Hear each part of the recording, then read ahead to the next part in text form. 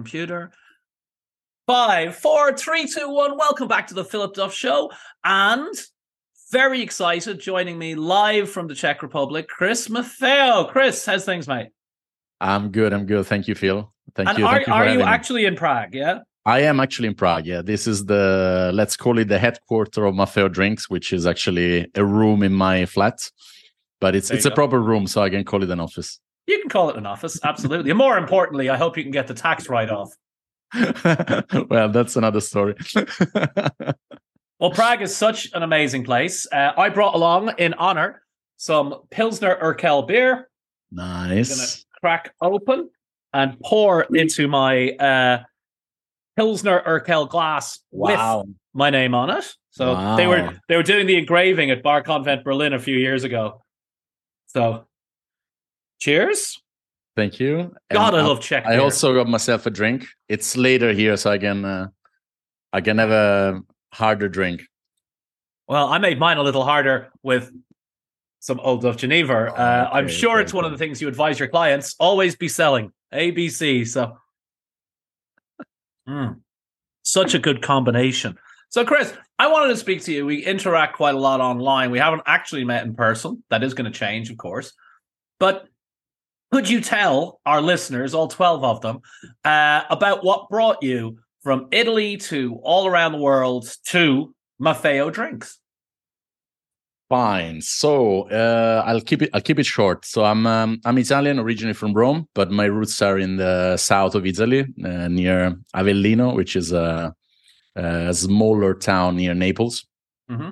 And I've been living in Italy until I was 25, and then it's actually getting closer to your Geneva because I did my thesis in Antwerp. I saw that, yeah. So I lived in Antwerp for about 6 months, very, very full 6 months. You can imagine how Antwerp is. It's beautiful. With a thriving bar scene and vibrant community of expats. And then after that, I moved to Finland, where I worked for a design agency. Then I moved to Stockholm, Sweden, when I worked for a branding agency. And then just by out of a coincidence, I met someone on a plane, and I got a job in Prague. So actually, I was working in Pilsen, which is actually a great coincidence that you're drinking Pilsner Urquell, because I was actually stationed at the brewery. That's where the word Pilsner comes from. It's amazing. Exactly. So that's where so Pilsner is the adjective of Pilsen, the actual city. And I was working there for about 6.5, 7 years for SAB Miller. And part of my role, I started as an international marketing manager for Peroni. So I launched that with the rest of the team all across Europe and let's call it EMEA. So there was also Dubai, Istanbul, Tel Aviv, like in the remit. Mm-hmm. I worked a lot in the Nordics because of course, like that's where I had lived, so I knew the countries very well. And then I moved to so there was the transition with ABI buying SAB Miller, so like number one by number two of the world of beer, which was a bit of a shaky, awakening for me. And then I transitioned into Asahi, that bought the European business from SAB Miller. And then I left the business and I moved to Copenhagen, where I work at the headquarters of Carlsberg for exactly 1 year. And there I was managing sales, and I was a general manager for something called urban development. So it was basically launching the Carlsberg premium portfolio across the world in the biggest cities in the world. And my remit was pretty much like the US, and the Americas. So South America, Central America, Mexico, and so on. So since then I haven't been traveling that much. But I've been based in Prague, and that's where I decided to launch my own company. Was mixed with family decision. Like I have a small daughter, which is roughly the same age as my business. And that was the final driver for setting up my own company and leaving the corporate world aside. Well, I thought I was international. Fuck, man. And why Prague? Like, why not Karlovy Vary or Budapest? Well, because when the initial work was based in Pilsen, as I said, but it was requiring a lot of traveling, and of course the airport is in Prague, so I decided to stay in Prague. I mean, it's a beautiful city, and then I met my wife, and she's Czech, and then we call Prague home now. So it's been 12, almost like 13 years. I've been living here in Prague. Yeah. Wow. With that one, let's say, gap year in Copenhagen when I was commuting every Monday to Friday, I was in Copenhagen and back for the weekend. So that counts as a double year. Well, it's funnily enough, I've been living in New York for 12 years as well. It's also because of my American wife. So you see, that's how it is. That's how it goes. So a lot of people kind of lump the drinks industry in together, the wine, beer, spirits. But I always feel that wine and beer are very similar and very different to spirits. Like my wife actually worked for AB InBev for a while. Okay. And, in the head office. And that was definitely an eye opener. For one thing, there was no beer in the office. I'm like, okay, you got to be fucking kidding me. Because the very biggest companies are very, very big indeed. And they could buy, spirits companies without taking out a loan. They're almost like marketing companies that happen to make beer as well. What do you think of the differences and similarities between beer and spirits? I think actually I see it from a different, like a slightly different angle, because I see beer and spirits to be much more similar than wine. I think wine, like, let's say among the three, I think wine is the one that is kind of like standing out a little bit. But the biggest difference between beer and spirits, I would say, it's the shelf life. The shelf life is a driver of a mindset different. I think, like, beer for me, it's a real FMCG. So it's a fast moving consumer goods. It's about volume. It's smaller margin per unit, but bigger margin as a whole. Right. And because you are having a shelf life, so I mean a keg can last like 9 months, like in a shelf life. A bottle is like 9 to 12 months depending on the beer. And once you open the keg, you have to get rid of it within 3-4 days if you want to keep quality. I mean, of course, like you can keep it longer, like within a week, but I wouldn't recommend it, and I wouldn't drink it right away. I used to be I actually qualified as a cellarman in England for real ales and other things. So okay. About 1 million years ago, this is a big part of my life.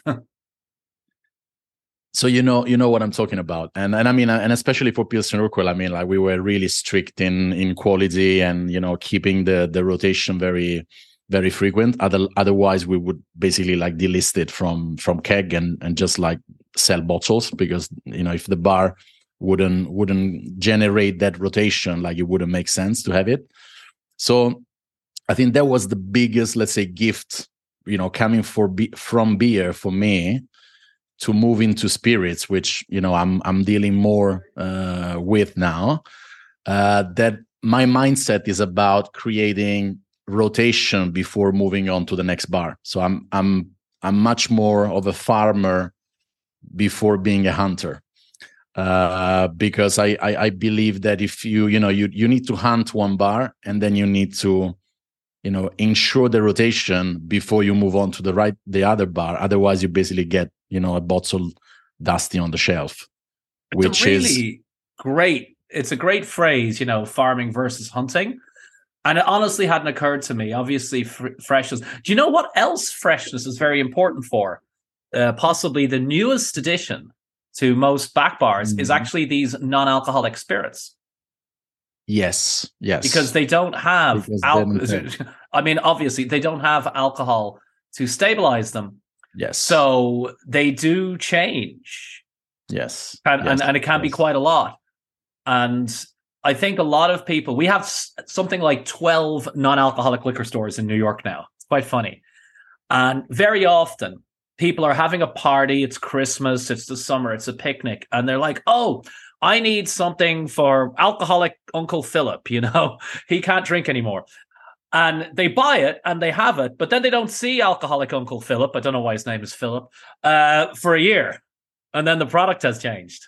Exactly. And that's the downside of these things. Like it's if you don't, I mean, there's also like other categories that are kind of like sitting in between. Like if you take, I don't know, vermouth as an example, like that, you need to ensure that you like deplete it or like, drink it in a quite a fast time. I mean, compared to a gin or any other more alcoholic beverage in terms of ABV. And it's always very difficult to install that mindset into spirits salespeople because they're not in a hurry. They are basically saying like, okay, like, I mean, I made a deal. It's sitting at Philip's bar. It's there, it's been there like for 5 years. It's the same bottle, dusty. He wipes it off a little bit, but I've got a distribution point. But you basically don't have it because it's just like sitting in somebody's back bar, just like in a useless kind of manner. I mean, sales staff are like sharks. You can't get angry at a shark for being a shark. And if you tell them, get me 20 distribution points, they will. They'll put one bottle in 20 different bars. And if you say, hey, there's a sales incentive and it ends on June 12th, well, they will sell up until midnight on June 11th. And then they will just turn to the next thing. It's just how it goes. Yes. And that's the challenge with spirits versus beer. Yeah. I mean, it is volumes, it is pouring deals and tap handles, but also inherently, because there are people who write columns about beer, columns about wine, there's wine clubs and there's wine on TV. That's true. And we don't really have that for spirits. So consumers don't know. The joke, this was told to me as a joke. I thought it was very funny. And then one day I was in a bar and I actually heard this happening.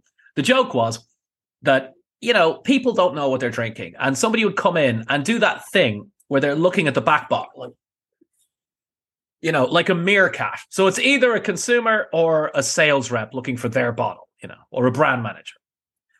And as the bartender, you're there to help. So the way it would go, someone would say, oh, do you have Grey Goose? And the bartender would say no. And just about to explain all the other amazing vodkas that they have. And the customer says, I'll have a Macallan. And I laughed about this for several years. And then one time I heard it over my shoulder in a New York bar. I literally heard that order. Because those are brands. Most people don't know anything about spirits. And those are brands that you won't get laughed at. It's safe. Yes. Right? It's like if you're buying a car, a Mercedes is always a good choice. You don't need to educate yourself. A Mercedes is, Macallan. There's lots of other cars out there. Some of them might be better or better value or different or cooler. But a Mercedes is like a safe choice. And I feel that people gravitate towards safe choices. That's very true. That's very true. I think it could be the same you just made me think of something I experienced like back in the days, like 20 years ago. That was really funny because a guy went to it was like when the wine bar trend was starting back in Rome. Mm-hmm. And I remember like it was a client of mine and I was sitting at the bar and one guy walks to the bar and asks for a glass of Brunello. And the barman says like, I'm not going to open a bottle of Brunello for a glass, like this is not right. Like, the type of, buy by the glass kind of thing. I can give you a glass of Novello, like just playing with the Ello word. Right. And then he said that, yeah, I'll add that. And I was like, how can you go from Brunello to Novello, which is a new wine for those who don't know? And it just like, it went from Brunello to Novello just because of out of ignorance, because like it was just like they were going by the sound of the name. I heard this Ello, so I'm familiar with it, kind of thing. And it's like, and that's what we tend to forget as like industry people, that the majority of consumers are actually ignorant in the good sense of the word, like in the sense that they're ignoring what they don't know. Like it's a very difficult business, that if you are spending all your days and nights on the product, you are very familiar with it. But the average Joe doesn't know what peated whiskey is, or doesn't know what a botanical and how many botanicals there are in a gin. And like they don't know. They know gin and tonic, they may know Negroni, they may know the difference between Scotch and an Irish whiskey, if they're lucky. But majority of the people, as you say, they don't know. And even people that claim to be oh, I'm into Scotch, and I have a lot of friends like that they have a cabinet full of Scotch, and then when you ask them a single malt or like differences within these things, like they have no clue. Yeah, but you're not. I think the reason is you're not seeing it in the culture, right? Yes. Like, think of all the times you saw a cocktail made well on screen. You could probably think of maybe 5 times max. That's true. Like, I think the most recent one was that movie with Ryan Gosling and Steve Carell, where he's like this master seducer who's teaching the dweeby guy. You know the one I mean? Okay. Yeah. I forget what it's called. Emma Stone's in it too. But he makes an old-fashioned, right? And apart from the fact that he muddles the sugar, which I don't agree with, it's pretty much a training video. It's so perfectly done, because he lived in LA, and Ryan Gosling apparently is part investor in a restaurant there. And he asked some bartenders that I know to teach him how to make the drink. Okay. Right. But I could maybe think of 5 examples, whereas you're always seeing people talking about wine. There's so many movies about wine. There's movies about beer. That's true. I think the consumer, like your smartest friend, my smartest friend, who could be a brain surgeon or something, doesn't know about spirits. Doesn't mean they're stupid. I don't know about brain surgery, right? Thank God. But it is a gap. And for a long time, especially in the US, there was the spirit companies voluntarily stopped advertising on TV. There was no law against it. They could totally do it if they wanted to, but they're all terrified that what happened to tobacco companies will happen to them. And it will happen to them. Yes. For sure, in America. And it will happen to a big company first. So they were all really kind of terrified. And they've only started TV advertising really in the last 5 to 8 years again for spirits. Yes, that's true. And I mean, it was similar. I mean, I remember like in my past in the corporate life, like, it was very tough guidelines like within the company that were stricter than the law. And I was part of the committee to approve communication and stuff like that, because like we didn't want that to happen, obviously. So that's a responsible choice. But then of course, like that's the back side of it, that like it creates this kind of the stereotype is always the person like sitting in the living room with a crystal bottle, pouring themselves a scotch or a cognac, and that's it. That's as far as you go in a movie with especially if they don't get sponsors. Exactly. I was watching a Netflix series, The Diplomat, very good by the way, and everyone's pouring from decanters. I'm like, who the fuck uses a decanter anymore? Are you kidding me? Exactly. Like, it's just that we couldn't get a sponsor. Exactly. I can imagine.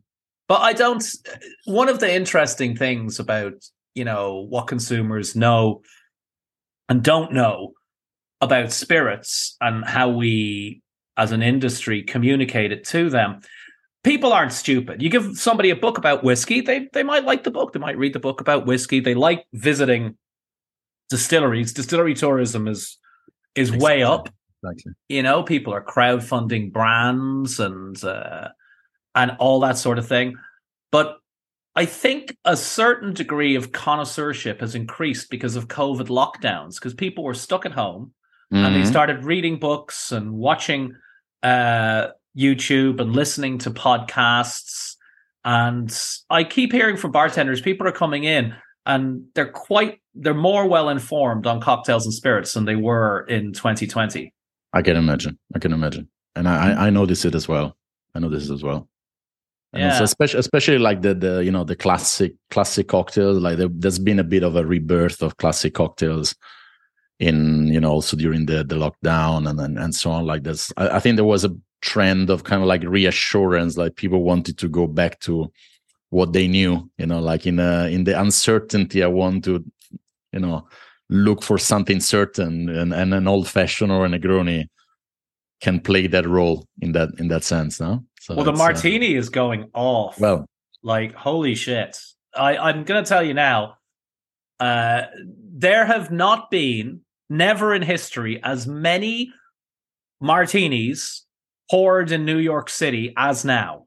And there have never been better ones. This whole town, which is, quite a small place, really, if you think about it, has gone martini crazy. And every bar has to have its own martini, which brings me to a question, right? Wow. Okay. So I believe it was my friend Robert Simonson who wrote recently about this. He has a Substack. He writes for the New York Times. He writes for VinePair, Punch, everything. Writes his own books. Amazing guy. And he basically saw every single bar in New York is now doing its own martini, some kind of a twist on a martini. They add a bit of this, a bit of that. They pickle their onions. And he's like, this is where we went wrong 20 years ago, when everything in a martini glass was called a martini, whether it was blue or green or yellow or chocolate or vanilla. And he said, we've got to, in this new popularity for the martini, we've got to keep the martini front and center, because it takes a special kind of self-confidence and humility to say, this is a gorgeous gin martini. And that's how we make them here. Yeah. That's true. Not worry that you're not going to get the press or the fame or fortune for, Chris's pickled Ramp Gibson or something. It's like, no, we're making a really good classic martini. Yes. And that's the thing that maybe I don't think is so much the case with spirits, so much the case with wine or beer, which is the product gets in the consumer's mouth pretty much as the person makes it, if it all works out well and it's nice and it's fresh and it's good. But increasingly, spirits are not going straight into people's mouths. They're being mixed in cocktails. Yes. And that's where, as a producer, you don't have the same control. That's very true. And I think there's a bit of there's two ways, the way I see it, like when I'm working with spirits brands. Like there's some brands that are obviously, I mean, if you take whiskeys, for example, like that's the typical one that they, the best ones are not made for cocktails. I mean, you can mix them with cocktails, but they are made for sipping, and they're made for, drinking it neat. And some other brands and some other categories are more made for cocktails. So some, if I'm stereotyping, gin is made for mixing mostly. Yes, it is. A scotch, like an 18-year-old scotch, is not. Of course you can drink a gin neat, and you can have an old fashioned with an 18-year-old scotch. But roughly speaking, that's what they have in mind when they market it. No, so I think that's the first kind of like polarization between two brands.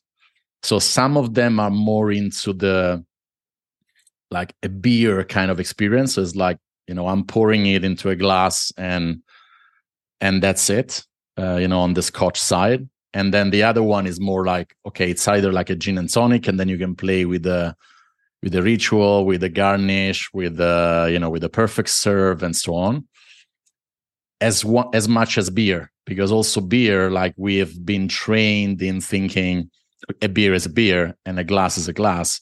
But then there are some beers that are treated differently with the foam and with, Pilsner Urquell and Guinness are the top of mind example, like since you're having one now. Well, I'm very close to.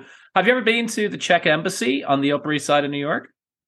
No, I haven't. It's actually used for events. They've even held Diageo World Class there, believe it or not. Okay. And it's near to where I live. I live near Embassy Row. It's the safest place in New York because it's like 24-hour security and everything. In the Czech embassy, they've got a bar. Of course, they've got a bar. Of course. And they serve Pilsner Urquell with 3 different levels of foam. Yes. Like it's perfect. It is a literal perfect serve.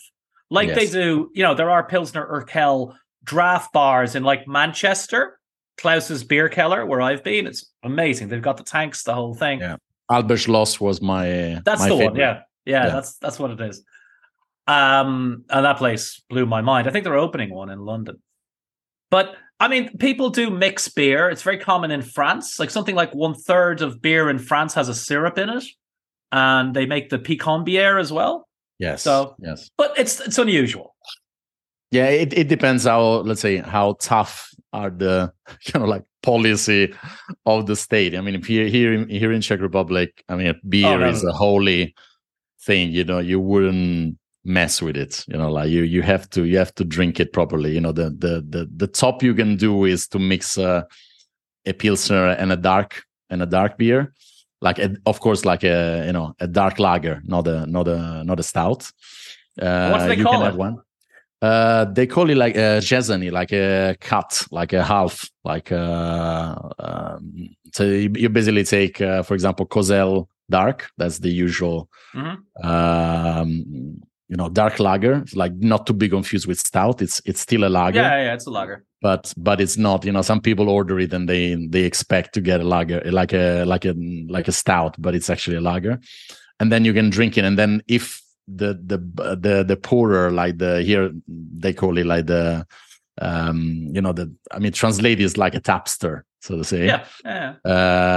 So if he or she are skilled, then they would do it in a proper way that then the 2 colors don't mix up. Mm-hmm. So the dark and the golden, like they stay apart for a while. But that's as much as you can play with it. Then the rest is very like one of the things that a lot of tourists or foreigners do wrong is that they, you do it like, for example, in Britain, now that you're having a beer, you are almost done, you order another one, and then you pour the rest of you see a lot of people doing that in pubs. It definitely happens. It happens a lot. Like if you ever do this here, like they would kill you. It's just like, because here the pouring is part of the beer. It's not just like a random person pouring it. It's just like it's a proper skill. The bartender is just does that. They don't wait tables. They just stay behind the bar. They just wash glasses that they're brought to them, and then they just pour the beer. That's what they do. They don't move from behind the bar. That's how it should be. I mean, but there is a tradition of what you've just described. Like in England, when I went there first at the ripe age of 15 and bartended, it was light and bitter, light ale and English bitter. And then the famous, or more famous, perhaps, is the black and tan, which is a stout and an ale, right? Like Smithwick's. Wow. Oh, yeah. I've never seen those. Yeah. It's a thing. I mean, people have always done it. But in the general sense, you can make your you can make your spirits to be mixed. Like, that's what I do. I designed Old Duff Geneva to be mixed in cocktails. And it's always a bit weird when I get interviewed by the press and they're like, how do you like to drink Geneva? I'm like, I drink it straight. But most people don't. Right? In the same way, most people don't drink English gin straight. And then yet again, you see things like mezcal tequila that were always pretty much drunk straight being really, really mixed now. And from the high end, you see cognacs, armagnacs, calvados, even single malts saying, hey, you can mix us, because you've now got million case Scotch single malt brands like Glenlivet and Glenfiddich, which was the first one. And at the same time, the price of other whiskies, especially including American bourbon, has gone up so much that Scotch single malt is a good deal. That's true. Like you can get a bottle of 12-year-old Glenfiddich for less than an 8-year-old American bourbon. And with all due love to 8-year-old American bourbon, which I adore, the Scotch single malt is better. Yes. Yeah, it was just a nice anomaly of the world. And that's true. And that's true. And that's very true. And that brings me to another point. I listened to some episode like recently of your podcast, and I know you're also like a big history lover. I am.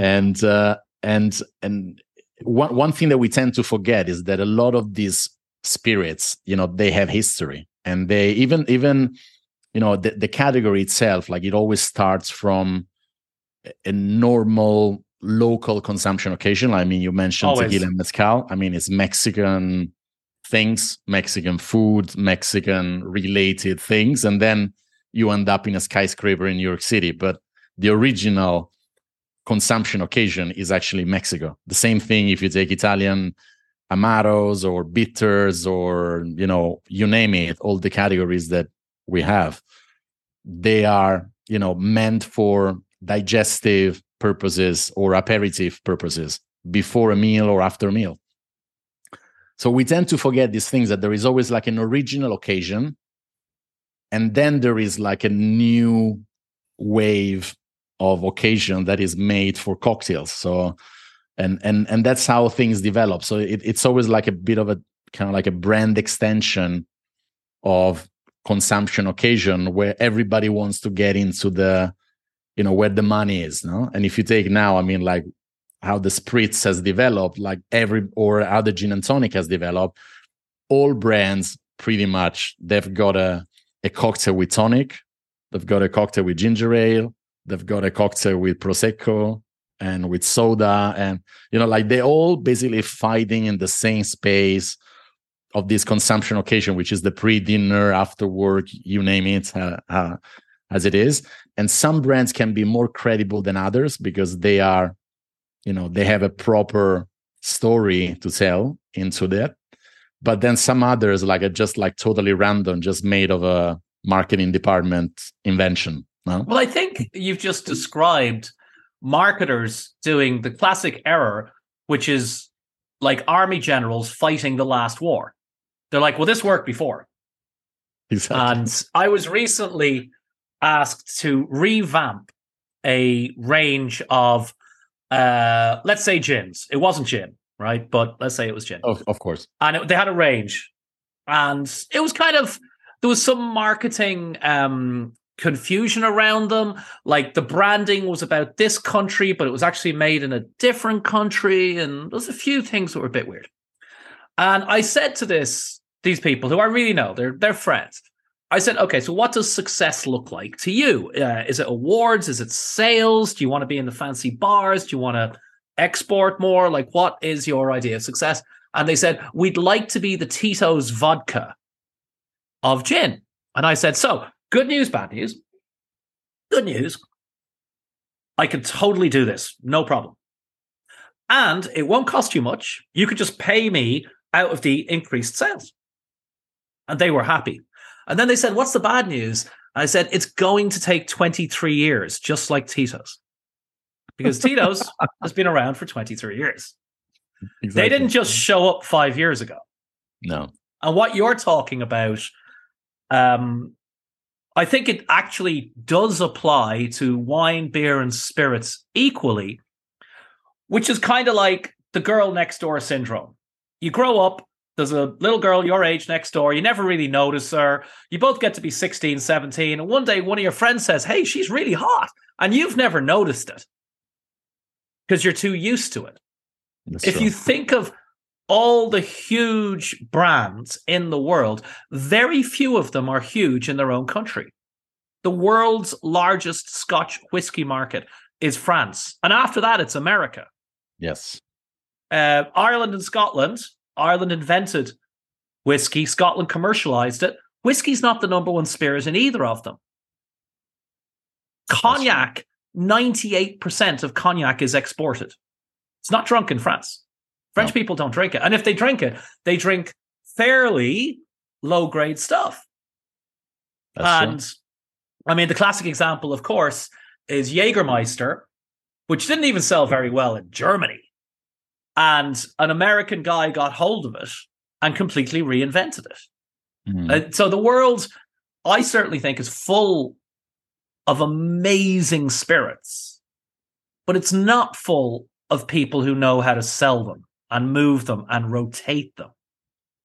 So, you know, like for instance, yesterday or Saturday, I did the podcast with Dale DeGroff, and his Amaro and Aperitivo are officially launching on Wednesday here in New York City. Nice. And they're amazing. They genuinely contribute something to the category, right? They're not going to put a scratch on the golden goose of Aperol, but, you know, somebody who would buy a tag watch instead of a Rolex, somebody who would buy Audi instead of a Mercedes, they might try.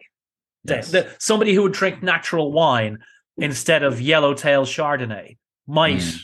You know, somebody who would drink this instead of Budweiser might give it. Exactly. Give it a go. But what do you see? Beer can be very fast moving, right? And spirits tend not to be quite as nimble, as agile. Is there anything you think that spirits marketers could learn from beer? That's a good question. I would say it's this focus on really understanding much better let's say the links of the ecosystem. I think that's one of the things that is missing. It's like really understanding, like, you know, you are starting from the brewery or the distillery, and then you go down the value chain to the bar, you know, to the importer, distributor, wholesalers, you know, bar owners, bar staff, bartenders, and so on, and consumer. No, and there is something that is, let's say, I think like spirits are much more. Whenever I see like brand guidelines or you know, like talking to marketing people in the spirits world, like they're very strict in their it's like approved cocktails kind of thing, or like this is how you drink it, this is how you should drink it, this is how you have to teach them to serve it, you know.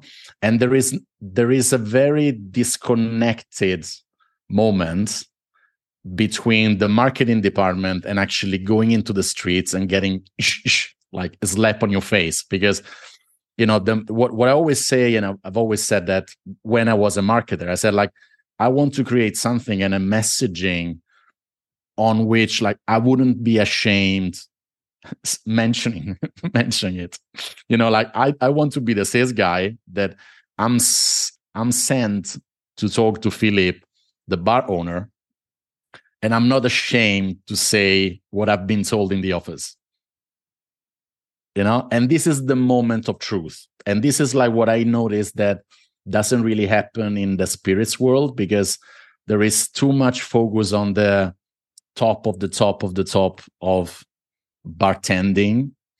And you know, like, so in one way there's a lot of like let's say thinking too highly of a product, and then on the other end it's being too strict about that product, and then it ends up in being like, okay, I'm a bartender and I don't care much what you're telling me to do. Like I don't care about your brand guidelines, I don't care about your perfect serve. If it doesn't make sense for me, why should I serve it with this garnish instead of this other garnish? And why should I serve it only in old fashioned? And why should I serve it only in Negronis just because you tell me so? While with beer, there's much more focus on the rotation, because if that beer expires, I mean, the guy is gonna call me and it says, like, I've got 5 kegs in the cellars and they're all expired. What do you want to do? You know, do you want to pick them up and refund me and give me 5 fresh ones, or I stop buying from you? You know, while in spirits, it's just like I don't care. I just want to focus on Philip that is as strict as me, serving it only in the old fashioned. And I don't care if he serves only one old fashioned every 2 months, because the bottle doesn't expire anyway. And that's a distribution point. And Philip has a great bar. That's really interesting. There are a lot of people who want a toehold in Amazing Bar X, Amazing Bar Y, and they want to be able to say, oh, we are in this place and that place. But I said earlier that people don't know about spirits. Of course, that also applies to brand managers and brand directors and marketing directors, right? Because they tend to be hired right out of college. Maybe they've got MBAs. Mm-hmm. And what's different about spirits to beer or wine or toothpaste or tomato soup is we all use shampoo and tomato soup and toothpaste, and we've got quite an idea about beer, quite an idea about wine, no idea about spirits, and no one's teaching you either. That's so if you're the new brand manager and you've got to write brand guidelines for your gin or your whiskey or your rum or your tequila, you'll say, all right, well, everyone's drinking martinis, so let's suggest a tequila martini, which is a stupid idea. Yes. But you don't know it's stupid. Because you don't go to bars. Yeah. And by the time you get to be senior, you have 2.2 children, a Volvo, and a house 2 hours outside the city. That's very true. So you're definitely not going to bars. That's very true. And that's a very good point. That's a very good point. And I see two challenges on that front, because like the first one is that spirits has been FMCGized recently by big corporations and so on. So there's been a pool, like it used to be bars mainly, and now it has become supermarkets. It has become, the shift has been from on trade to off trade. So what that means is that the Philip or Chris, the bar guys, are not necessarily skilled for supermarket, key account management, category management kind of conversation. So what do I do as a big brand? I hire people from Procter & Gamble, dairy products, pharmaceuticals, all other companies that are, toothpaste, you mentioned, like, washing powder, stuff that is actually rotating and really FMCG. So that drags a lot of new people into the business, into the spirits business. And which is not, like the wrong people. It's just like they're right for their job, but they're wrong for the on-trade, because they may either not go out ever, or they've never gone out. They've never been out. They're not bar people. They order a cocktail every 3 months. Or option 3, they go out and it's not their fault, but they don't get it. Like, absolutely. I went to Cape Canaveral, where they launch, space rockets, and I walked around. I have no idea how they built space rockets or how this thing. I took a few photos, but these people, they go into a bar, and bars. Did you ever work in bars, Chris? I did. I did mainly like in restaurants more than in bars. So like on the bar front, like mainly, like really like small shifts. Well, what I'd like to say is more than 20 years, because if I told people how long it really was, I'd seem even older than I am. But let's say more than 20 years. And the problem with bars and restaurants, hospitality generally, is the very best people, who usually are Italian, by the way, make it look easy. That's the job. That's true. Right? Nobody ever says, you know what, when I retire, me and the wife, we're going to start a coal mine and just run it for fun. But so many people say that we're going to have a little bed and breakfast. We're going to have a little pub. We're going to have a little bar. It looks like so much fun. I'm like, you have no fucking idea. Yes. So that's the fault of hospitality professionals who make it look easy. And it's not the world of the on-trade, the world of spirits. It's not that complicated. It isn't rocket science. No. But it does require a bit of extra learning, knowing how bars make their money and where or not. and how they operate.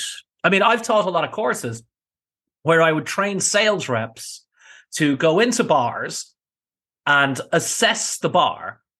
Because outside the USA, this might be interesting to any of my American listeners, a liquor company can literally just write a check. It's like, okay, we want to be the house vodka in the rail, 2 cocktails on the menu, every menu for the next year. Here's your target. If you hit the target, get extra bonus. Just like in supermarkets, when you walk in and you see Campbell's soup at eye level, they're paying to be there. Yes, exactly. Right. So a sales rep or a sales director could be in charge of quite a large listing fee budget. And you go into a new bar, you don't, and every bar owner sounds impressive, right? They all do. I used to be one. You're in the business. You say, oh, we're going to do this, we're going to do that. How do you know if they're going to do that? Like, I used to train them on something as basic as, okay, you look at the back bar and all the bottles have little pour spouts on them. Are they all pointing in different directions, or do they all point in the same direction?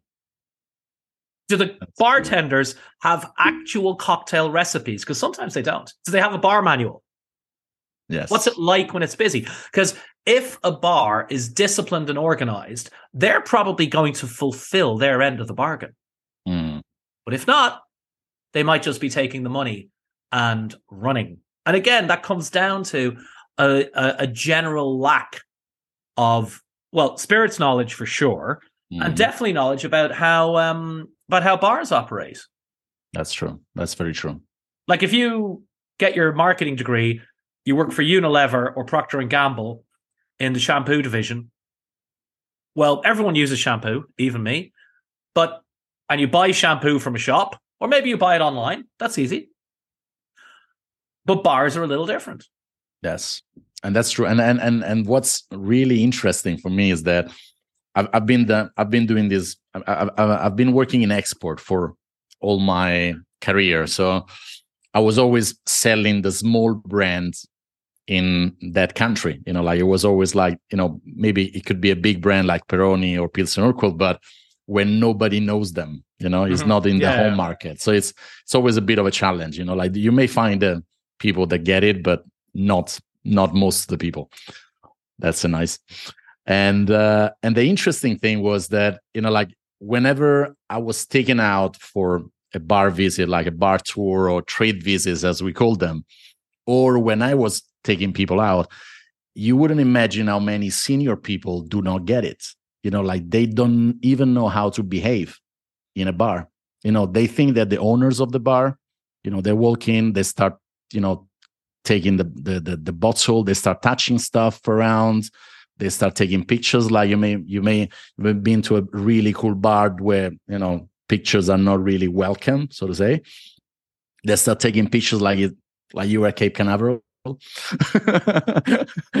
and it's you know, it's incredible, because then you see, like, I mean, this guy is a super senior guy or girl.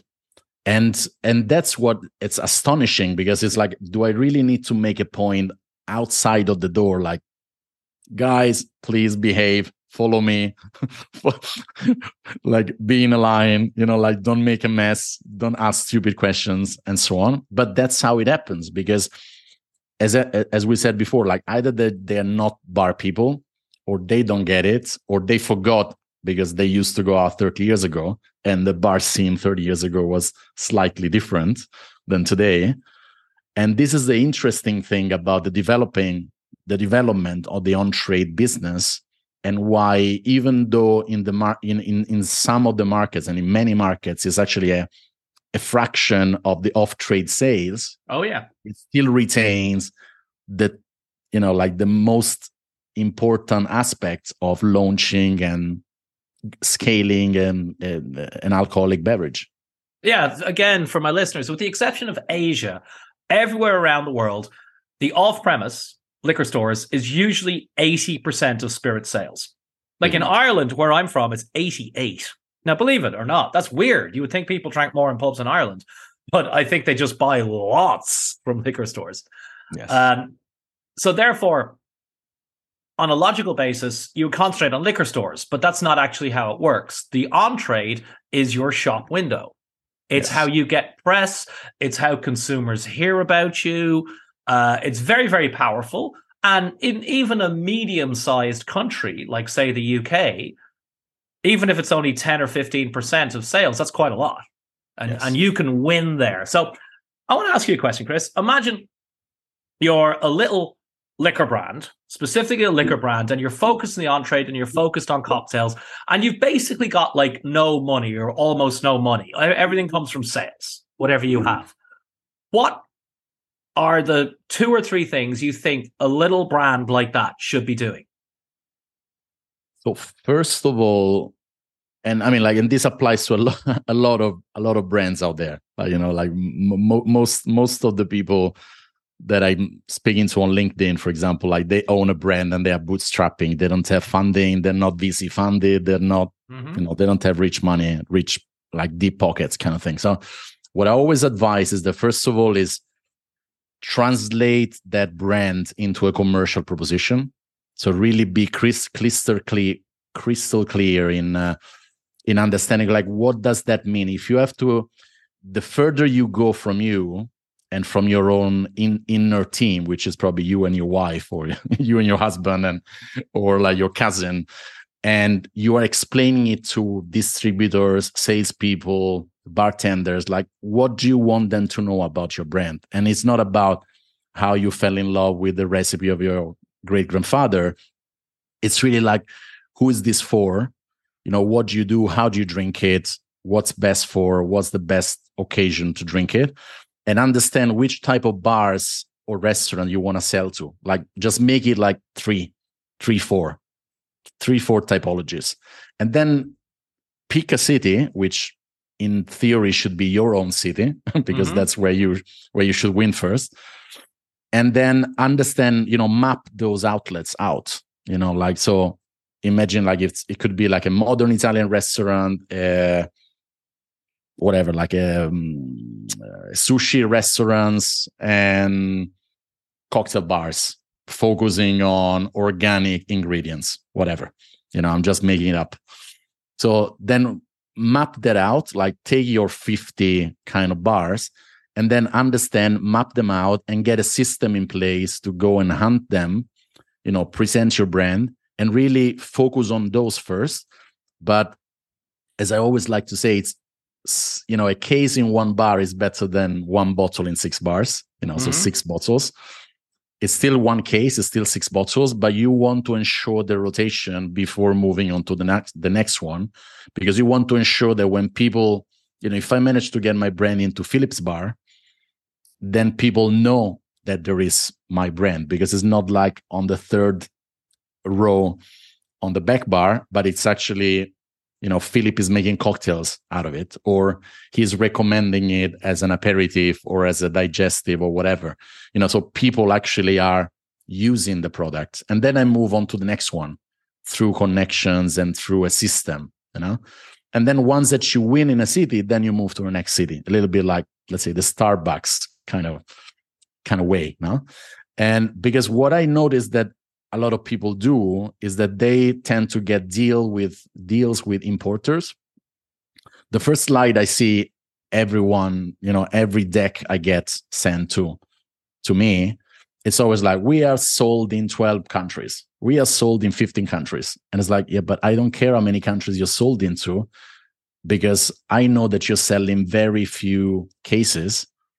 And, I don't care that you got a deal with an importer that may have, done a favor to you or whatever you got through connections. But I know that 80 to 90% of your sales are actually coming from one country anyway, and in the initial stage of the brand. And then the further you go, I mean, it still gets to Pareto. I mean, you can go to 80-20, 60-40, but, we're always there anyway. So why do you enlarge your distribution into different countries that you cannot control, while actually it's only you're one single person?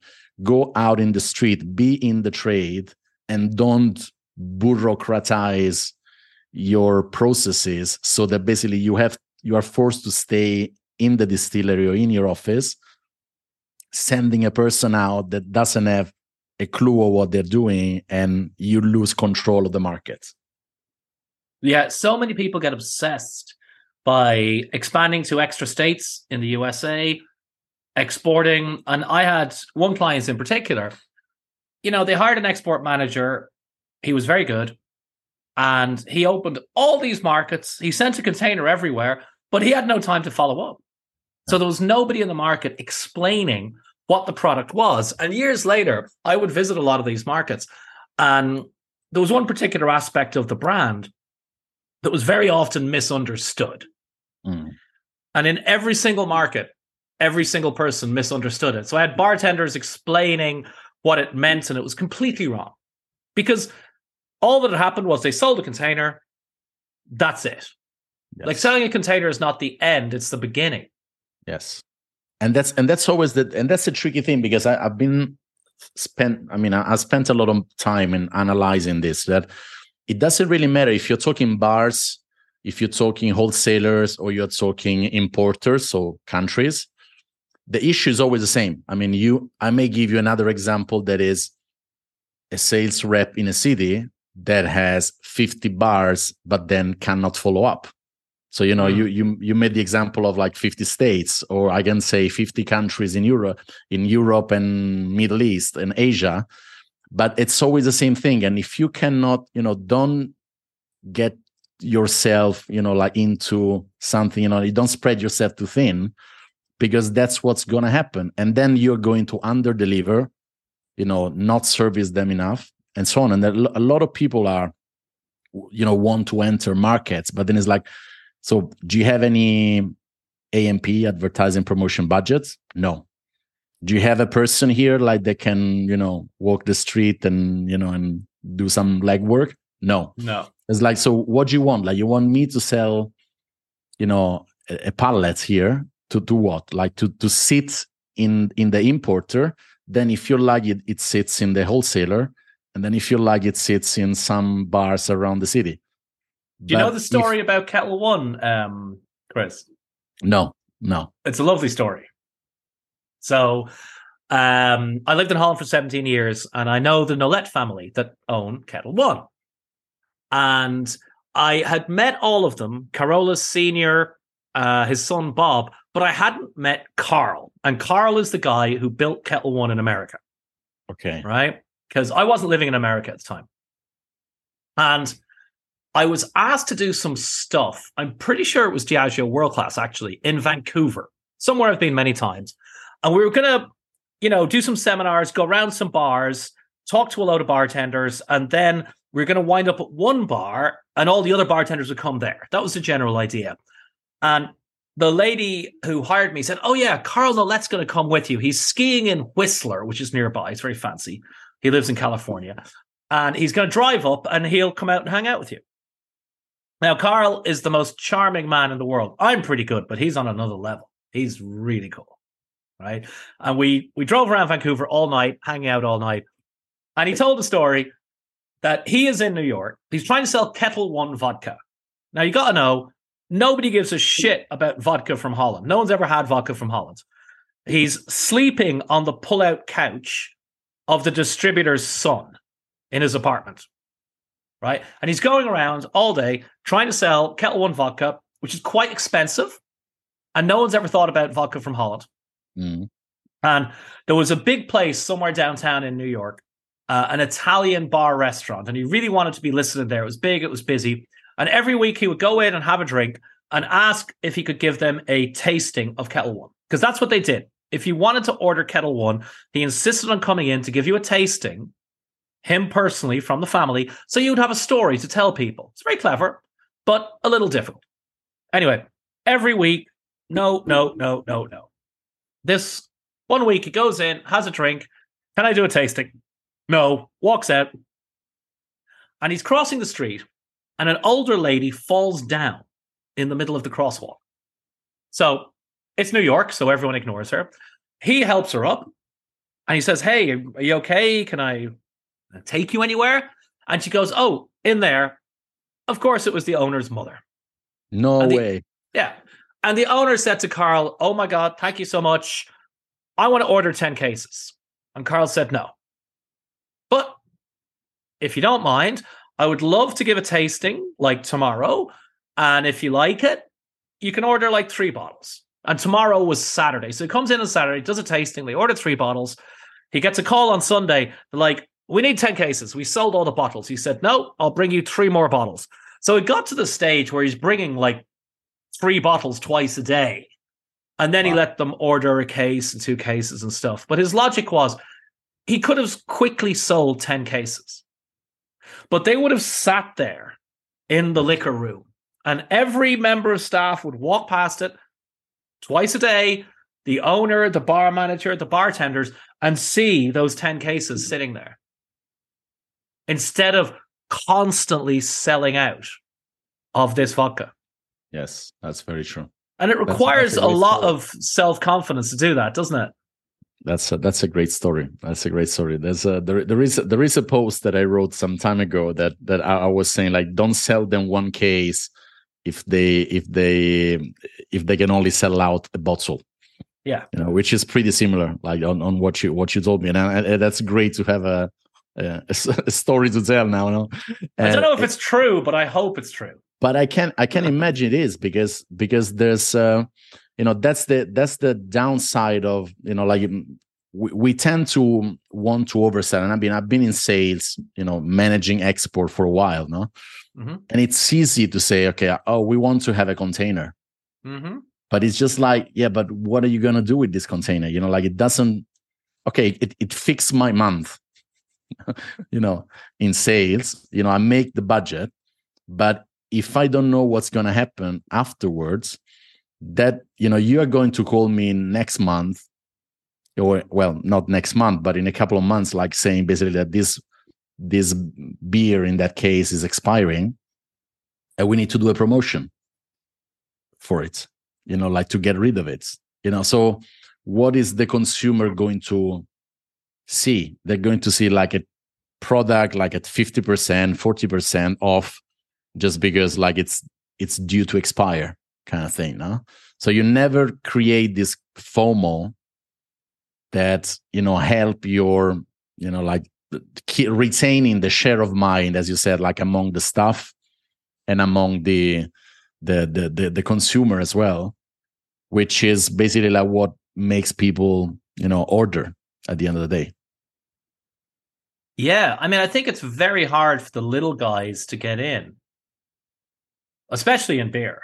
Like, supposing you make a nice beer, right? Let's say you make a nice Pilsner, really, really good. There's so many of them out there. Like, how do you get rotation in a bar without a big fat budget? No, and that's a challenge, because you have, I mean, like in my old time, and what I always advise is that, like, first start with packaged. You want to start with bottles, because it's much easier to sneak in a bottle of beer in a fridge than a keg, blocking one tap, because depending on the market, but imagine like people have 3 or 4 taps on average, like apart from the bigger ones that have like 10 or 15 taps, but we're talking normal bars, like they've got 2 or 3 taps. So you're asking them a lot to switch, because they need to switch, and that's also like another big difference between beer and spirits. If you sell a bottle of whiskey, you're not asking the bartender to switch. You're not asking them, give me that bottle and take it away. Yeah. With beer, you are. You're basically saying, okay, I'm bringing you Pilsner Urquell. You were selling Heineken. Call the Heineken people and tell them that you're not going to order next month. That's what you are asking them. You're asking them for an explicit, breakup. But a bottle, you can put a 6-pack in the fridge. But a bottle, you can sneak it in. And then the moment that it starts to sell, then you can start having a conversation. And then similarly to your Kettle One story, and I had many of those with Peroni, at some point I was asked, when are you going to launch like draft? Because I know it's not the right time yet, like keep selling bottles, and at some point we'll sell draft. And I wasn't playing cool. It was just like, the business case didn't make sense to me, because kegs also has like the rotation and, returns, and, it's quite of a a big logistic hassle to fix. But that's the easier way. And then once you get in, if you have done your homework right, going back to the commercial proposition, then you know that you're selling to certain bars where it makes sense. So I'm having an example here. Like, for example, like there's some beer companies that are asking me for advice here in Prague. And of course, I mean, this is like Pilsner land, no? And I'm like, you cannot go to a Pilsner Urquell pub to sell your keg.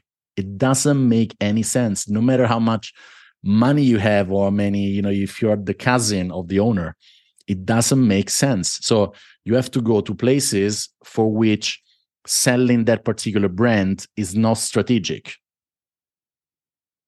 So if you go to a Pilsner Urquell original restaurant kind of place, like you cannot sell them because they live out of that beer. It's part of the proposition. But if you go to a burger place, if you go to a sushi restaurant, if you go to another type of venue, they don't really care what beer they've got. I mean, they may sell a Czech beer, but they don't really care because the occasion is not about Czech beer. They don't go there for beer sessions. They go there for sushi. They may have a glass of wine, a Prosecco, a Spritz, or whatever, or a beer that could be in bottle or on tap. So it makes a totally different story. And that's why it's so important and crucially important to understand where you're going to sell. Because if you haven't done that homework, you're basically like setting yourself up for disaster, because you're going to sell to the people that don't want to buy and don't want to buy your brand specifically. So that's the crucial thing. But also with a bottle or a can, you maintain control over the branding right into the hand of the consumer. It's really hard to brand draft beer, right? I mean, you can have a tap handle, you can get a branded glass, maybe. There are some iconic looks of beer like Guinness, but with a bottle, you literally put it into the consumer's hand. Exactly. And that's the challenge, going back also like to spirits, where a gin and tonic is a gin and tonic. Unless you can play with a garnish or with with something that can differentiate yourself. But that also used to work much better in the past, like before the proliferation of all this gin and all this gin fatigue, where now bartenders are getting very eclectically creative, with all sorts of plants and fruits to put in a gin and tonic, that makes it very difficult to understand like what actually people are drinking. Well, I mean, I remember I was still bartending in Europe when Hendrix began making waves, primarily actually in the US and then the UK. Yes. But people would come in, and I ran the first cocktail bar in Holland to get in the world's 50 best bars. Okay. Wow. And they would come in and they'd say, "Oh, cucumber gin and tonic." And they meant Hendrix. Yes. They didn't even know the name of it, but they knew that. And that's a win for the Hendrix brand team. Absolutely. Like, and I used to do that as well. If you're clever, there are ways around it. Like Bulleit Bourbon, having been, founded by the entrepreneur Tom Bulleit, and then acquired by Seagram's, and then acquired by Diageo in the implosion of Seagram's. A guy called Steve Beal created a strategy for California based on the on-trade, which is quite, revolutionary. And they did a lot of outreach to bartenders. And one bartender created a cocktail, John Santer, and it was called a revolver. Okay. Right? It's a great cocktail, but obviously you have to use Bulleit Bourbon in a revolver cocktail. You have to put a bullet in the revolver. So I think that there is still ways to do this, to really associate yourself and stand out. And it's obviously been a part of beer marketing for a long time. Like the lime in the neck of a bottle of Corona is the reason Corona is Corona, I feel. Yes. And you have to be able to own it. So when you create it, you have to, as you said, like on the bullet and the revolver, like you have to be able to own it and to ring fence it, because otherwise, if you're just like creating something that anybody can come in and steal from you, then all of a sudden it doesn't make sense. You can be making money because you were the first one to do it, but if you're not fast enough to capitalize on it, the newcomer comes in and basically steals it from you anyway. Yeah, after Hendrix launched, Martin Miller's gin launched as well. And they also famously had the secret ingredient of cucumber. But for whatever reason, it just didn't take off in the same way. Yes. And I think that's something else that we have to recognize, despite our experience and qualifications. For me, particularly in the spirits industry, I don't think anybody knows anything.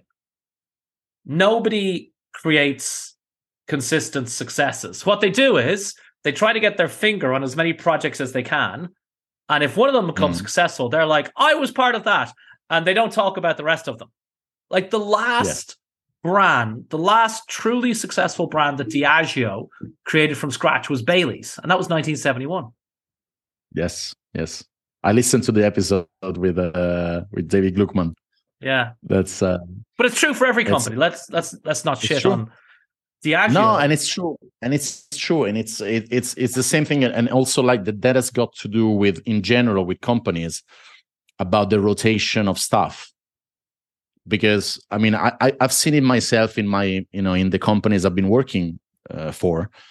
All of a sudden, like I may have been 1 year in a role and I was the oldest guy. Because honestly, like that's how it works. Because like a guy gets promoted, a guy gets fired, a girl gets moved on, and whatever. Like all of a sudden, like you had 4 marketing manager in a team, and you're the only one. And then the new boss comes in and is like, "Can you tell me the story about this unit?" And I'm like, "I've been here like a year and a half, or even worse, I've been here 4 months. So what do you want me to, let's find out together," kind of thing.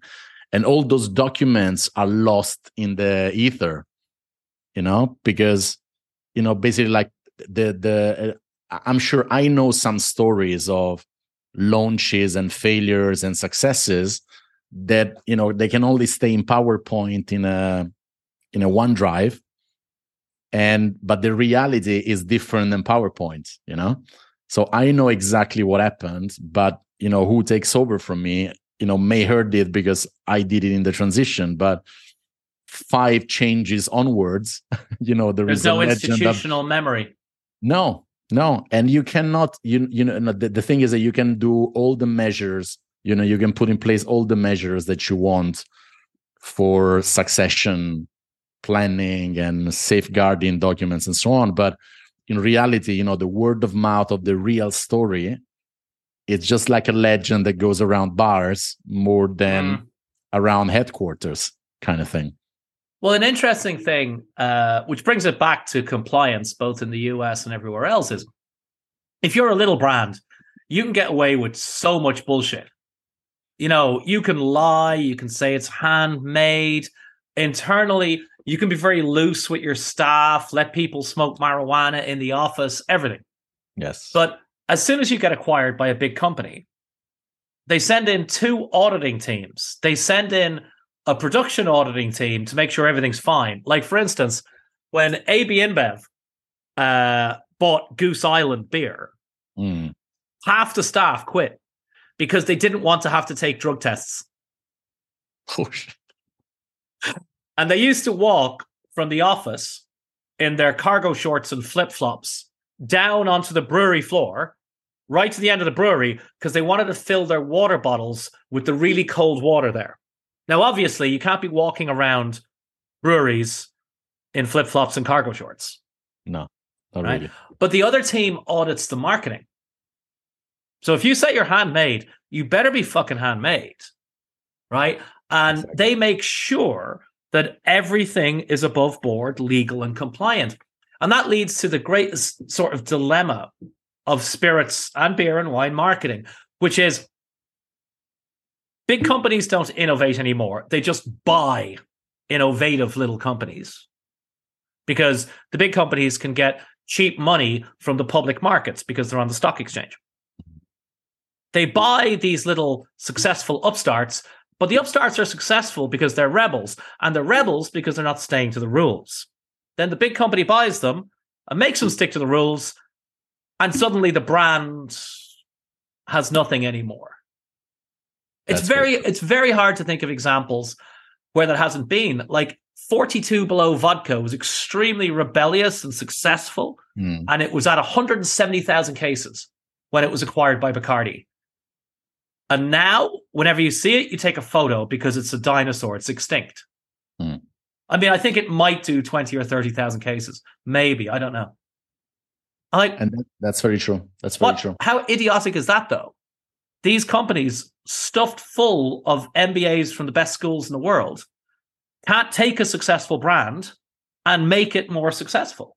Yes. I mean, is there an example of a good acquisition in any of those fields? I mean, there are, but it depends at which stage. I mean, you made the example of the 23 years, no? Like it's when we met during Clubhouse, I heard this quote from Paul Letko from Few Spirits, and I love that. Like, it takes 20 years to make an overnight success, no? And I made it mine.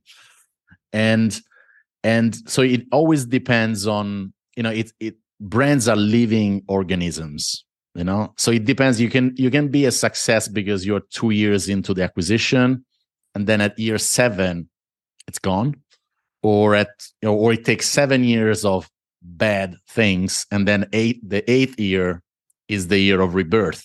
So it always depends. You cannot really say yes or no in terms of successes. What is interesting, like, it's exactly what you said, like that. What I've noticed is that brands rely too much on the previous existence of that brand. But when a big company buys a brand, they are relying on, let's say they know that brand because they are from the industry. They're looking to the future, do you mean? And they're looking to the future, but they let's say they say, okay, this brand has been doing well for whatever 10 years, or let's say it's the 10th year and it's starting to do really, really well. Everybody's drinking it, everybody's talking about it, but everybody means everybody in the industry. It doesn't mean everybody, because they're still too small to be mainstream. So what they miss out is that if they start to make it mainstream out of like a very shallow kind of like floor, then it doesn't really hockey stick. And that's the situation. Like they made it a good brand. Like the previous owner, let's say, made it a good brand because they were the people going to bars and restaurants and being, spending nights at the bar.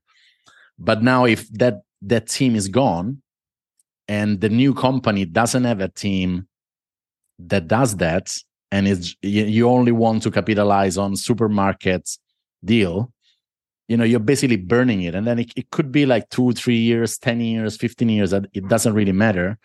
But you are basically like eroding that brand that was created by founders. So when the less bad examples are where the management stays in, and keep and retain some sort of control. But as you rightfully said, it's always very tough to continue going through that trajectory because it starts to be like bad press, and it's like, oh, now they've been acquired by these big guys, and now they're just like pouring money in, and then the bad press and like the bad word of mouth start to spread. So it's always a bit of a tricky one, I would say. In beer is fucking brutal. God help you if you have a little beer company and you get bought by one of the big ones. They will literally turn their back on you. Yes. It's so in the spirits industry, it's quite nice. So when somebody gets acquired, everyone's happy. It's like, oh my God, great. Yeah. No, in beer, not. Beer is very vicious. I learned that when my wife was working for AB InBev. But in the spirits industry too, it's not maybe quite as vicious, but there are certain things like, for instance, agave, tequila, mezcal. Yes. Very hard to scale those businesses because A, agaves take a long time to grow, and B, Mexico has a lot of issues. So you can be the nicest person there. You can pay the farmer 3 times what he gets for the agaves normally. You can build him a house. You can build a school. But unfortunately, it's still not a country that has the same levels of safety and protection as some other countries. That's true. You know? That's so true. You're always going to be the big bad company profiting off this. Even if you pay the farmer 3 times what he can sell the agaves for anywhere else. At the end of the day, you're selling the tequila for $60, $70, $80 a bottle. Yeah. And it's funny because I was actually going to say, in beer, like when beer brands get acquired, is as bad as celebrity brands in the US. Is the same level of like press, resistance in terms of, not from the press, but actually from people reading the press. Is like, and I saw it in Italy. I mean, all these brands that got acquired by big companies. I mean, they didn't succeed. I mean, I was reading some reports last summer, and they all doing pretty bad. And there was like this big wave, like, okay, I'll make a craft brewery myself and sell it to the big guys. It doesn't really work like that. Like it's not as easy as it found, because I was reading like there was an Instagram reel from a speech of Steve Jobs some time ago, and they were saying, like, they were talking about the fact that it's so tough, like that only the crazy ones are really the ones who are pushing the boundaries when things get hard. And that's why successful people are always, like successful, because like they are the one who are actually fighting where everybody has dropped out. So you only hear the good stories, but you don't hear the bad stories. Yeah, so for every acquisition, there is 1,000 failures, but then you don't hear the 1,000 failures. You hear only the guy who made it. Yeah, so I mean, that's Jobs. why that doesn't make the press, like it doesn't make the headlines. So then it's like, oh, let's launch and sell to Diageo, and it's like, it doesn't really work like that, man. No, I mean, Steve Jobs, let's be clear, was an enormous asshole his entire life. Also a genius. Yes. But a truly horrendous person in every way. A horrendous man. One time, my stepdaughter, they were actually reading the Steve Jobs biography in school. She was maybe 8 or 9. So they were reading the kids' version. And I fly a lot. And if you remember, there was a time every airport bookshop around the world had that book. Yes, and eventually, I also bought it. Yeah, eventually I had to buy it. And I read it, and it was very good. And I remember talking with my stepdaughter once about it. I'm like, hey, darling, you read about Steve Jobs? And she's like, yep. And I said, so what do you think about him? And she's like, I think people were very mean to him. And I'm like, that's not the lesson you should learn. And she said, what should I learn? I'm like, the lesson you should learn is if you're an asshole, you can get fired from the company you own. And that's really what happened. He was such an asshole, he got fired from the company, even though he owned the company. Yes. But the message that you're saying is also true. You can't just be an asshole and wear all black, right? And do these presentations on screen. You can do all that and still fail. Yes. But if you fail, nobody asks you to write a book. We only ask the winners to write books. And that's a problem. We need to study the losers as well. Yes. Because so much of success is literally just luck and timing. And no one wants to admit to that. Absolutely. And that goes back to what I was saying about PowerPoint presentations within the companies. Like it's always like, I one term I really hate in the business world of spirits is like best practices. Oh, can you share some best practice with me? As like I would share practices with you. I don't share best practices because it's only they're only best because it's written best. on the Do you share PowerPoint bad ones presentation. too? No, you never see them, but I know them. That's the thing, and I know like how to write a good one from a bad one. That's why, I mean, that's part of what I am doing on LinkedIn, that I'm trying to talk about the naked emperor, no, like the king is naked But kind we of. should talk about the bad Because we practices should too. talk about that, and that will drive. I wrote a post about this, like, actually I will post it again.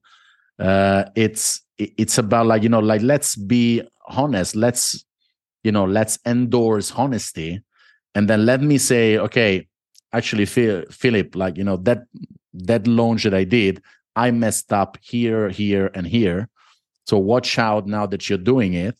And if you incentivize that behavior, it could be like, okay, like, if Philip's launch is successful, Chris is getting a promotion because he made the company save so much money that Philip was about to waste just reading a BS PowerPoint presentation from previous experiences, that actually he deserves a promotion.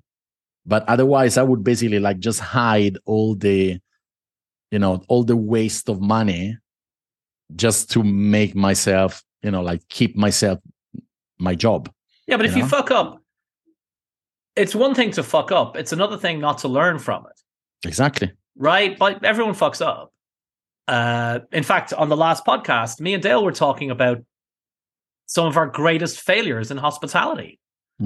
He had a bartender once, his best bartender out of 36 bartenders in the Rainbow Room, who were all making six figures. Right? His number one guy. And this number one guy cut someone off, an important guy, because he was too drunk. And they called Dale. Dale came down, and the guy kind of got it together enough that he kind of looked sober to Dale. And Dale went over to the bartender. He said, "Hey, look, he seems okay. Give him one more drink." And the bartender looked at him and says, "All right," gave him one more drink, quit the next day. Greatest failure. Me, I had a situation once in my bar. I allowed people in and I didn't have a place to put them, and they sat in a shitty place and they were isolated and they'd looked forward to it and they'd heard about this bar. This happened 14 years ago, right? That I was the host in my own bar one night and I didn't give people the service they deserved. And I still think about it on a regular basis. It still comes back to me, because how else do you learn? Yeah, that's true. And that's something like that tells a lot about you and about the how you care about this industry and about your reputation, huh? Like that you always want to do your best, even like thinking again about, like, oh, that time I should have done it differently. If you get hospitality people together, they can always remember when they drop the ball. Oh, for sure, and it happens, and it doesn't matter, like, how much it happens, as long as you learn from it and you like you get a course correct, because that's also the thing. Like I think we tend to, if I take it from a business perspective, like we tend to overthink about things. Like, imagine like budgets, no? Mm-hmm. When you do targets and budgets, it's like budgets are living organism. I mean, it's like, if I take the budget for May, it's probably already in jeopardy, and it's the 8th, so if I like, it's useless to say, like, oh, no, we have to fix it, it's just like, okay, it doesn't make sense, like, let's course correct and let's reassess, because all things are living organisms. And of course, like, you need to be accountable. It's not about, like, okay, whatever, like, we just did it for fun, budgeting and targeting. But as soon as we notice, let's reassess things. And we are living in a culture in which is like, it's all about hustling and scaling and growth hacks and shortcuts and all these kind of things, while it's all about actually doing the right things and improving 1% of the time every single day. It's something that gets lost, I feel. Hey, let me ask you a question. When people want to get to know the spirits industry, the beer industry, the wine industry, the on-trade, do you give your clients a reading list? Because I have a list for my clients. Occasionally, yes. I actually have a lot of the books that you recommended to me on Twitter a couple of months ago. So I've got like a few out there. And but I do. I mean, I'm an avid reader, so I love reading. So I mix industry books and kind of like history books. I love to connect the two worlds, kind of thing. But yeah, I don't have a list that I give to people, but my actual favorite nowadays that I'm recommending very often is Brand Mysticism by Stephen Grass. Very good book. That's the one I devoured it over Christmas Eve and Christmas Day, just sitting on it was just like 2 days, just like, and it was like talking about brands I work with, like I knew of. I've been following his journey for a while, so it was interesting for me, and it was very easy to read. It's very easy. Brand Mysticism by Stephen Grass and Aaron Goldfarb is excellent, and I actually had just bought it, and I was at the Christmas party of the New York Times drinks writer Robert Simonson, and Aaron was there, so I got to hang out with him and ask him what was it like, and he's like, well, I'd go down to Philadelphia or call up Steve, and Steve would just like talk and do all this. But it's, to me, everyone should read it. But a large part of it is, if you haven't read it yet, is the creation of a brand universe for a brand, right? Like, kind of like J.R.R. Tolkien created entire languages for the different elves and orcs and whatnot in Middle Earth for Lord of the Rings, because he spoke 14 languages. And as Steve Grass says in the book, if you create a brand universe, a 200-page, everything, who the brand is, who it's for, where the people who drink it live, the clothes they wear, their hairstyles, the cars they drive, where they take a vacation, no one can ever take that away from you. No one can ever argue with you. No brand manager, no brand director, no importer. It's like, I created this world. It would be like arguing with Steven Spielberg about what Jurassic Park looks like. Yes. It's very, very important. Although J.R.R. Tolkien did take a few shortcuts once upon a time. I don't know if you know, he really was a professor of modern languages.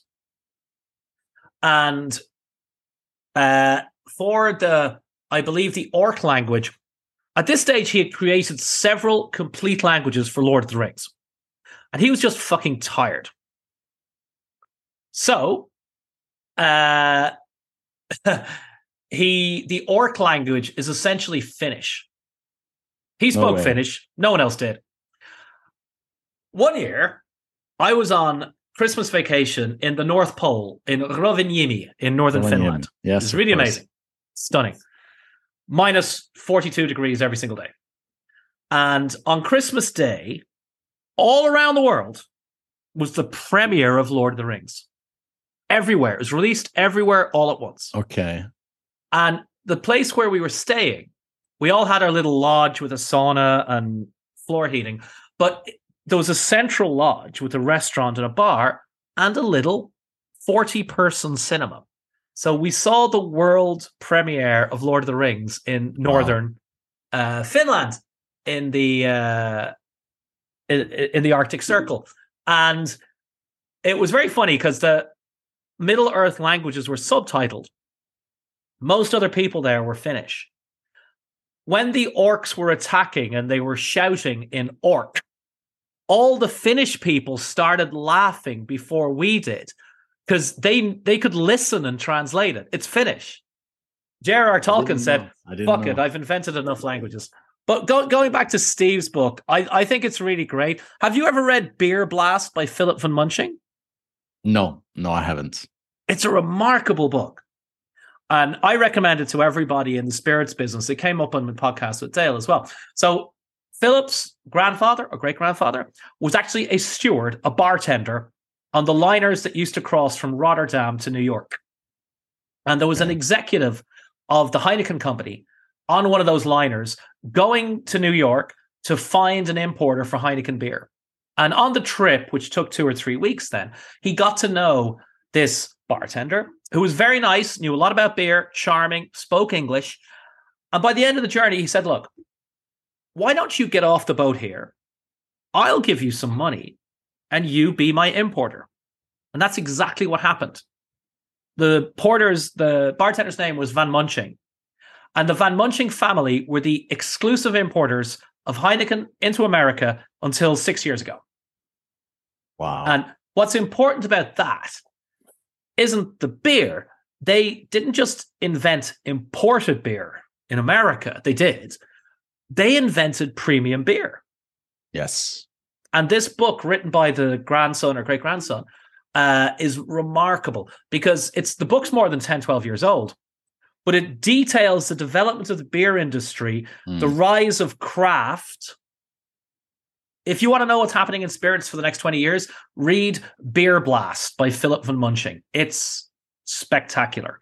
Like I reread it every now and then. I've got my copy over there, and it sends shivers down my spine. It's so forward looking. I will definitely read it. It's very fascinating for me. Like, because I'm a really big believer that, you know, you can really study trends from the past and foresee the future. I mean, of course, it's not a crystal ball, but you can see patterns and you can see things. It's a little bit like with like categories, no? Like rum goes down, gin goes up, Scotch goes down, Irish whiskey goes up. You know, there are phases, you know, like it's just like, I don't know if it's like 10 years or 20 years kind of,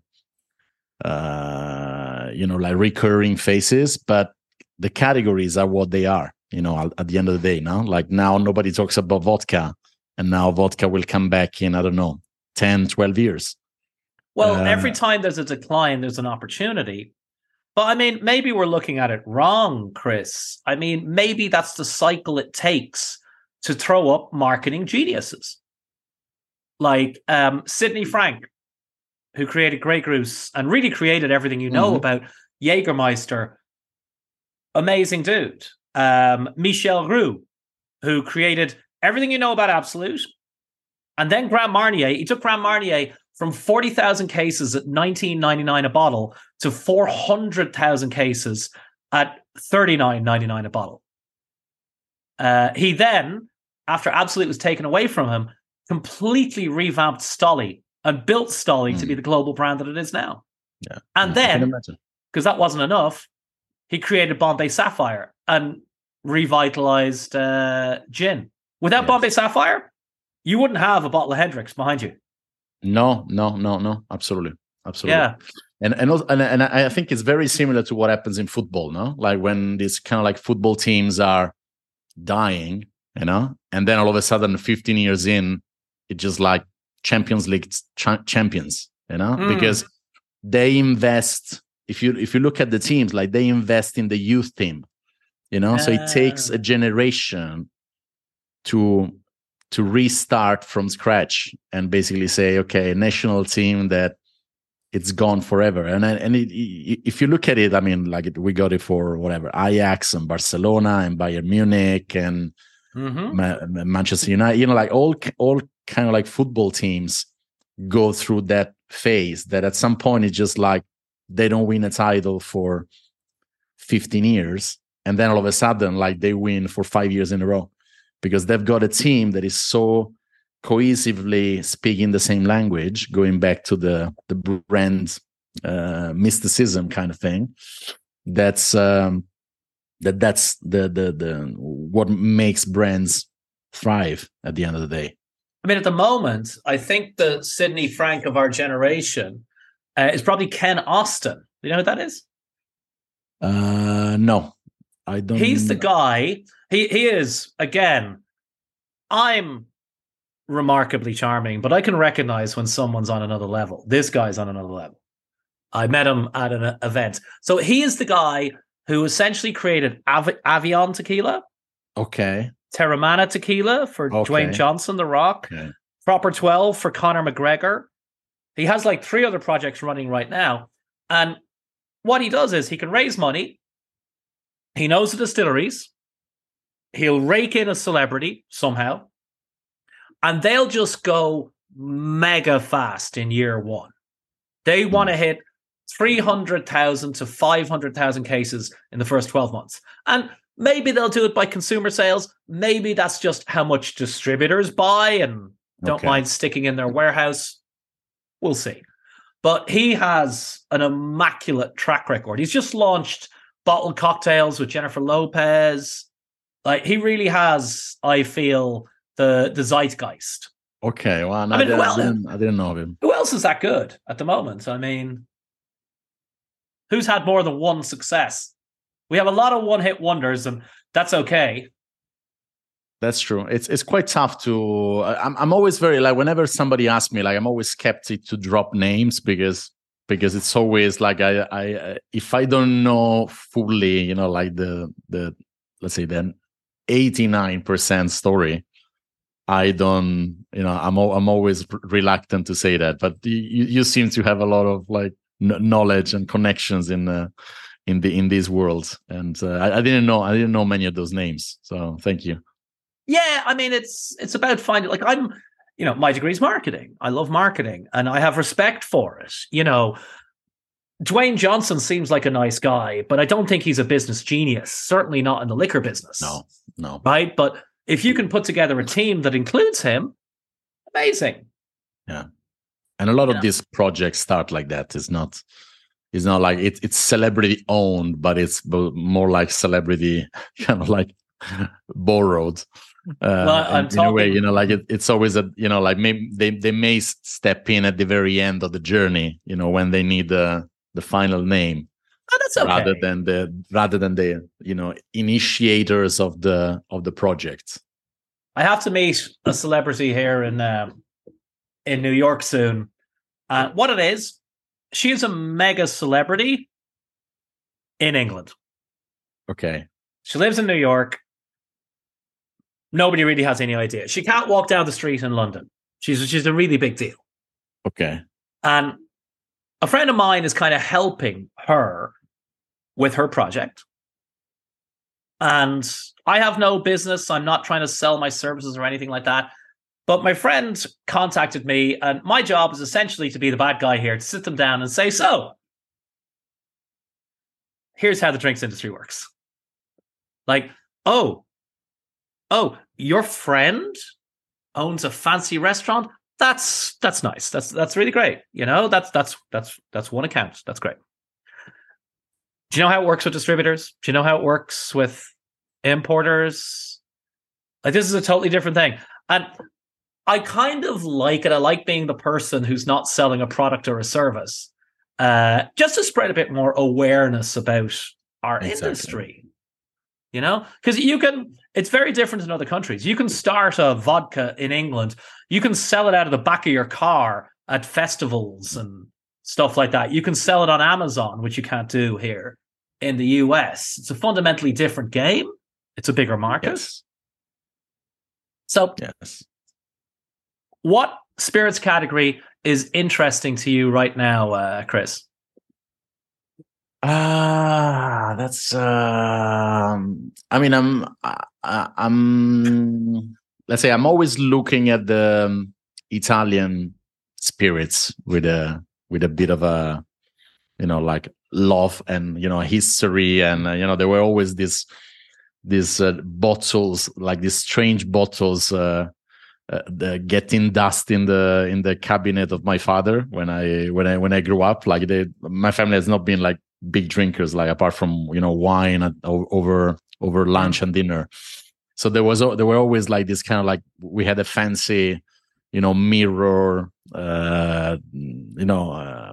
like cabinets that's you know, with fancy glasses that were never used, and I still have, like, back home in Rome, in Rome, these bottles, and I'm like, wow, these bottles, I've never even, you know, I've always been scared of tasting it because I didn't even know, like, if you could drink it after so many years. Like, some of them are like 70 years old. So for me, like, all these Amaros and Vermouth and you know, like, all these categories that are very crucial to the Italian, you know, dining kind of like and spirits industry are always the one that are very fascinating for me. So I'm very much like into learning how to do that, and how they work, and because you get so many out of a regional, like depending which herbs grow where, and so on. So it's a very fascinating industry, and especially like now that like we got to learn about botanicals with the gene proliferation. So now whenever I go back to Italy, I always ask friends in the industry like to recommend me some of these strange, very old school elixir and drinks. I mean, there's so much coming out. I mean, now we're talking not just Italian brandy, Amaro, aperitivo, and vermouth, but also whiskey. So much gin. Absolutely. Now, yeah, like gin is always like, I mean, now it's a little bit like too much to my taste. But for example, I mean, I'm very interested into the world whiskeys now. To really understand like how different different countries are starting to develop their own whiskeys and their own take on whiskey and so on. So it's a very interesting category to look into, especially because it's you develop it with an idea, but then you have to wait so many years to see it through. And I think that's what fascinates me a lot, because like it's very different from when you have the idea. Talking about cycles, you may be on the wrong cycle and you may need to wait a little bit, because what you have developed may not be that popular in 10 years time. So exactly. You may want to wait, or if you can afford it, or then you are creating something that like can live and survive the test of time in 5 to 10 years time. So it's always very interesting how these things develop. Oh, it's like I said, nobody knows anything. You only talk about your successes. Exactly. So I think we should wrap this up. Chris, where can people find you and Maffeo Drinks?